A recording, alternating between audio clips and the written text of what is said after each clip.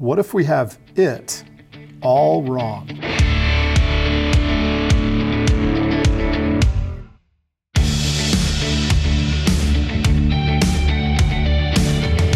I felt a profound emphasis on those last three words. It. Yeah, that was by design. That was by design. Yeah. It. Well, besides that being a question I used to ask myself and my staff after we would get our tails kicked. Not often, but occasionally. Thankfully. I think we ask it a lot of ourselves. What if I have it all wrong? Yeah, what if I have it all wrong? A story comes to mind. I like your stories. I'm intrigued. I'm glad somebody Let's go. Oh no, I think I'm not alone. Based on our feedback, I'm not the only one. So keep going. Okay. This is the story of humanity. Oh, I see where you're going with this. I like that. I could tell you the story of humanity. You actually could tell me. I could tell the story. I think most people know it. It's repeated over and over again. Thus the title, The Story of Humanity. Well, go ahead. Well, it's the quest for somebody else's definition of success. You phrased it so much better than I was going to say it. Well, I'm a nerd. That's what I get paid the big bucks to do. I was going to say chasing after someone else's definition, but the word quest? The quest is fun. But we go on these quests. Hey, the Holy Grail, the ultimate quest, right? All these people go on these crusades. Somebody else's definition of success. And look at the carnage and all the garbage that came out of that. Like and this is why this is the story of humanity, is we consistently make this mistake over and over and over again through generations of time and throughout all of history. I think I could make a list right now. Big list. Ready, go. Trophies. Money. Status. Yep. Titles. Preach. Rankings. Preach. Superficial beauty. Yes. You know what they all are? They are all traps. Ooh! Every one of those is a trap that we fall into. The old trap door. Yep. That cheese looks so good. And the peanut butter on top. Bam! Boom. Snap. Yep. And that's what happens. And we're the mouse. We get snapped chasing somebody else's cheese. Yikes. Yeah. And yet we continue to repeat it. Yep. So where are we going to go with this? So we've been talking about transforming stress. And this fits so beautifully in with the idea of transforming stress, because so much stress comes from this quest that we go on to get somebody else's definition of success. And that is why this fits so nicely in with transforming stress, because if we want to help our teen athletes and team performers to truly transform their stress and be able to handle that stress in an elite manner, helping them create their own definition of success is an incredibly worthy endeavor. And it gets them off this wheel of chasing somebody else's definition of success. And what you said right there is exactly what we're trying to do in this third episode of the Transforming Your Stress series, and that is help your teen to define their definition of success. Yep. And we also want the parents to do it. Yep. For themselves. Be willing to define your own success, help your teen, coach your teen, dare I say. Stop parenting, start coaching. Coach your teen through the process of creating their own definition of success. And then the most challenging part of all, being able to step back and allow your teen to operate with their definition of success. And that can be the most challenging part. Right. We're going to finish up the episode with that. I want to go back to these traps. Yeah. Because I'm thinking of this list now. What are these traps have in common? What are some of those traps again? Okay. I've got superficial beauty. Yep. The beauty pageants and everything. Looks, yep. Status. Titles. Yep. Like, certain positions. The president. In companies, at schools. Money. For sure. Trophies. Definitely. GPA. Yep. Rankings. So my daughter is the first chair. Yes. Violinist. Hey, how many times have you seen the bumper stickers? My child is a honor roll student at X and X middle school or high school, or even elementary school. Heaven forbid. Way to go! You just got those. My home school. You just got those moms mad. I hope so. Yeah. Because that's a way that we glorify somebody else's definition of success. But you asked, what do all those have in common? Yes. And you know what they all have in common? They're all uncontrollable. I'm going to fight you on. Please do. Oh, okay. I think the listeners enjoy it when we have a little bit of fisticuffs. GPA. Yes. This grade is up to me. You're right. It is. But who controls it? Well, me as the teacher. I'm going to be an obstinate teen and say that I control it by doing my work. That's fine. Do your work. But at the end of the day, as a teacher, I get to put that grade in and I have control over it. You sound a little bit like an evil teacher. I know. But some teachers are like that. You probably had a teacher like that, especially when you got into college, right? Oh. English classes, history class. You write something that they don't agree with, boom, it doesn't matter how good it is. I don't know if I had any in. I know I had one in college. I definitely had one in college. Yep. College is usually where, because there's enough administrative control that teachers are a little reluctant to jump in and do something like that. But we all know students, like you, I know you've had some on your team, maybe even your own kids. I know I've had some on my team, and definitely my own kids, where the teacher holds a really hard line on certain things, and your kid really, really tries hard, but maybe the teacher doesn't do test retakes, or maybe they only get one retake, or maybe they can only make up a certain percentage of points. And at the end of the day, their best effort ends up with an A-. Yeah, I always thought one of the worst grades that came out of my calculator was an A-. A- and D-. People love A's, people didn't care about F's, but boy, a D-. Yeah. But no, the mother of all bad grades was an A-. Yeah, well, so close. But that ultimately is where the uncontrollable aspect of grades rears its ugly head, is when it comes down to just some of those little percentage point issues, and some teachers will budge on that and some teachers won't.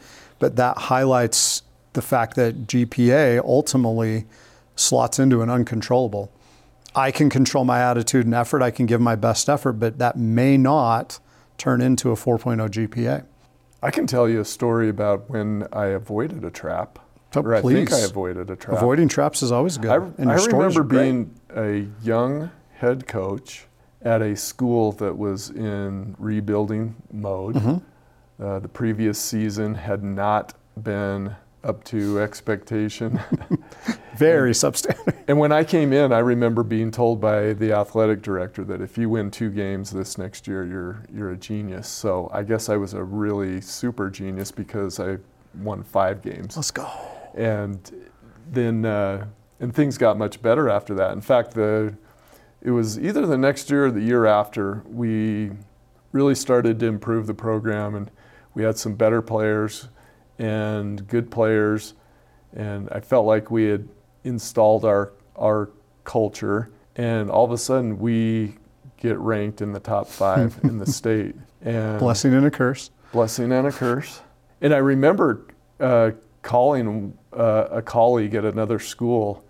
We were about the same age, but we were at very different schools during that time period. In fact, he was at a gold mine school that was winning championships and had a pipeline of talent that was, at the time, mm-hmm. It was, they were deep. Loaded. They were loaded. They were the school to beat, and they were rarely beaten. And so here he was, and I maybe knew what his answer was going to be, but I just have always been curious and love to learn from other coaches. And so I called him up and asked him, hey, how do you address the ranking issues? You guys are, a perennial team in the rankings, and he just simply said, we don't address it. We don't talk about it. And I remember, and I followed suit and just never talked about rankings with my teams. Even our later teams that ended up, playing for championships, and For several years, we had teams that were ranked. Easy trap to fall into. Very easy. I can totally verify that story, by the way, because I happen to be an assistant coach at the school that you reached out to. And that was how we did things. We did not talk about rankings. That just wasn't something that came up. It wasn't something we could control. And we tried intentionally to keep the focus on the controllable things. Why are we so enamored with rankings and status? And I'm the ESPN. I said this in the last episode, and I'll die on this hill. I blame ESPN and I blame Disney for these things. Because they put it out. Hey, they have this idealized picture of how things go. ESPN always has their top 10 plays. Everybody wants to end up on the top 10 plays. Everybody wants to be the one that has the highlight. People talk about the teams that win the championships. Everybody wants to be, talked about. And so we run into a problem because our culture loves the team on top. We love to rank things out so we know exactly where we stand with that. And it's not an inherently bad thing to do. However, it's totally uncontrollable. So when we try to tie this back to the idea of helping our teens create a definition of success. Time out. I am buying you. I know this is totally possible because I love to live in the land of possibilities. Yes. There has got to be a company out there. If any listener, if you can help me out with this, I will pay you back. I am going to find a company that will create a dartboard that has Mickey Mouse taking up the large portion. Can you visualize? Right in the middle. And then above the top of the top part, the ears. Above the ears, Mickey is going to have an ESPN banner. Yes, I will throw darts at that all day long. Shots fired. And I shouldn't just limit it to them because it really is. It's the culture as a whole. And I don't think it's done intentionally. It's just what sells because they're after money, which is, the ultimate scoreboard. So we have to help our teens to really create something that they can control because that's how you can measure success and have it be really meaningful without it being stress-inducing. We're talking about transforming stress ultimately. And when we take control of our definition of success, it puts the power in our hands to really manage and transform stress. Because you're going to have stress on your journey to success, whether it's your definition or someone else's. You can't eliminate it. You can't eliminate it, but you can transform it by taking ownership of what you think success looks like. So as parents, when we take ownership of what we think success looks like and we base it on the controllable things that we can manage, that we can control, that sets us up for the highest probability of success as a parent. Right. So the parents have their definition of success. Yep. I always contend that the most important definition of success is the teens. Yeah. How do you help, as a parent, your teen to define what success is for them? Some good conversations. The QOC, the tool that we have that they can pick on. What is a QOC? The question-only conversation. Okay. And that's as a parent where you put the emphasis on listening and really diving into that topic and helping your child to explore what success would look like for them. How would you know that you were successful at something? And they're going to give you the canned answers, so you have to be ready as a parent to dig deeper. For example, the GPA thing. I do this as a teacher. Kids, what's your definition of success as a student? Get a 4.0. Okay, that's awesome. Do you control that? And then they have to start coming into reality of, well, I don't have total control, but what do you control? Well, I control how much effort I put into doing my assignments. Can I do them on time? And now we start to create some measurable things that they can actually track, that they have control over. Are you doing all your assignments on time? That's a way better definition of success than an A at the end, because I can control if I do something on time. And as we know, whatever is measured and tracked can be improved. Right. But we don't usually jump in the process. We wait and say, well, we'll track the grades at the end. Or the bigger mistake that parents often make that kills their kids and causes so much stress for their kids is they track their grades every day. And in tracking their grade every day, now it becomes a problem. And you're not putting the metric on the right thing. Are they doing their assignments on time? That's a way better measure than whether or not they have an A at this given moment during the term. The grade really only matters at the end of the term. Control the controllables in the meantime, and you'll eventually get closer to the grade that you want. Right. So we have the parent's definition of success. We have the teen's definition of success. Now we get into the whole question of unification and alignment. Yeah. Is it absolutely necessary? Is it desirable? Is it ideal to be unified and aligned together on the definition of success? Because I know in a perfect world, maybe it is, but it's not always going to be in perfect alignment. Yeah, you're very right. That's a great point, Steve, and some great questions there. As a parent trying to help our teens to transform their stress, having their definition of success, and this is why as a parent you should be involved and understand from their perspective what success looks like to them. Because that is more important in my relationship with my kid than my definition of success for them. Again, tying back to the idea of controllable and uncontrollable, I can't control my kids as much as I've tried. As much as they'll tell you I've tried.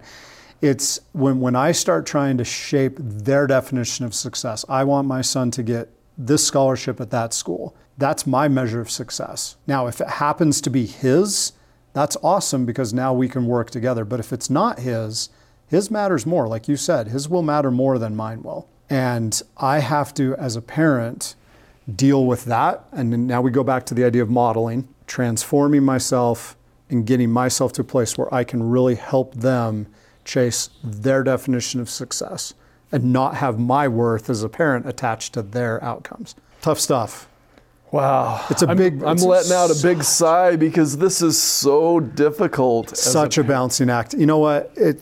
We have a course that we've made called the Scoreboard course. And when parents have gone through this, it has been so beneficial for them in helping them to work through this, because this is a challenging topic. And it's so we need the guidance. We need to have that work that we put in so we can get really clear about what success looks like for us.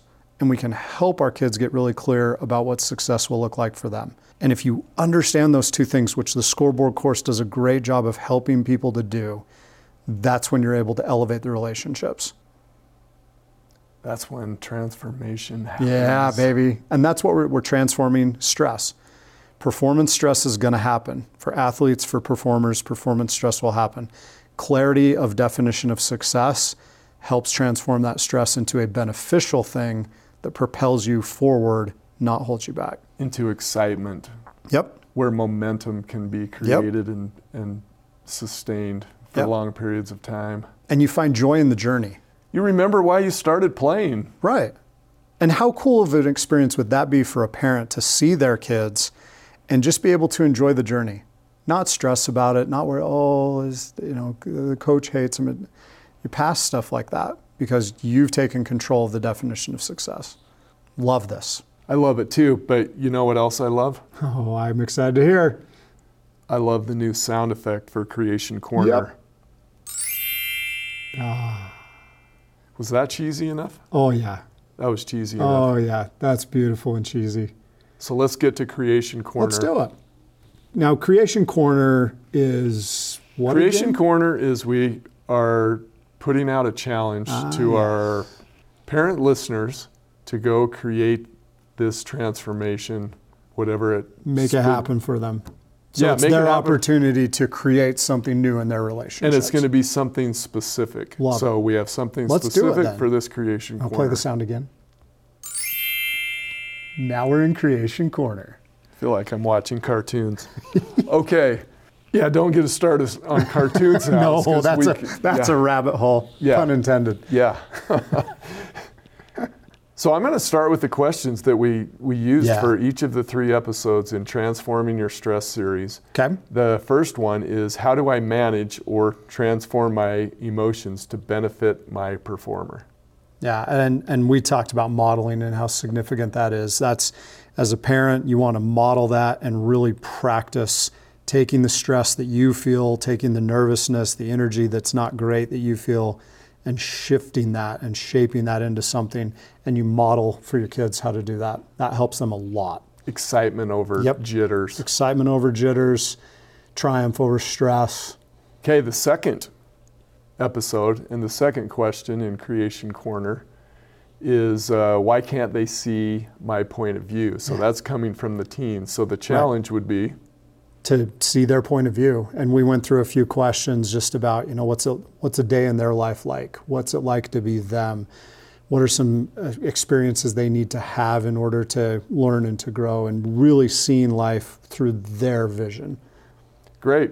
The third one, what if we have it all wrong? And that's the scoreboard, baby.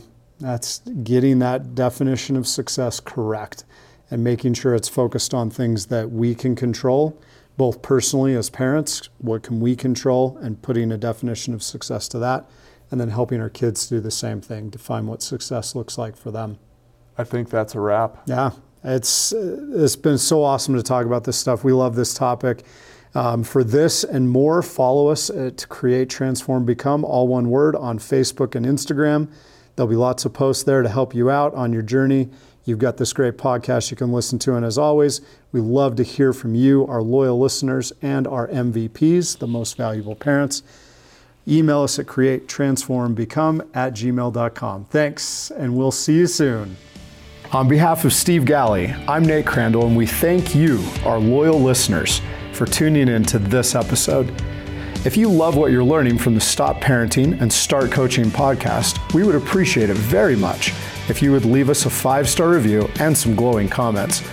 We also encourage you to share this episode with your friends and family who are parents of athletes and performers. And if you want to explore further and see what Steve and I are creating to help thousands of parents, athletes, and performers, please visit our company's website at createtransformbecome.com. That's createtransformbecome, all one word, .com. There you'll find a growing number of resources to help you elevate your performance. Thank you again for your support, and we encourage you to create a magical relationship with your athlete and performer.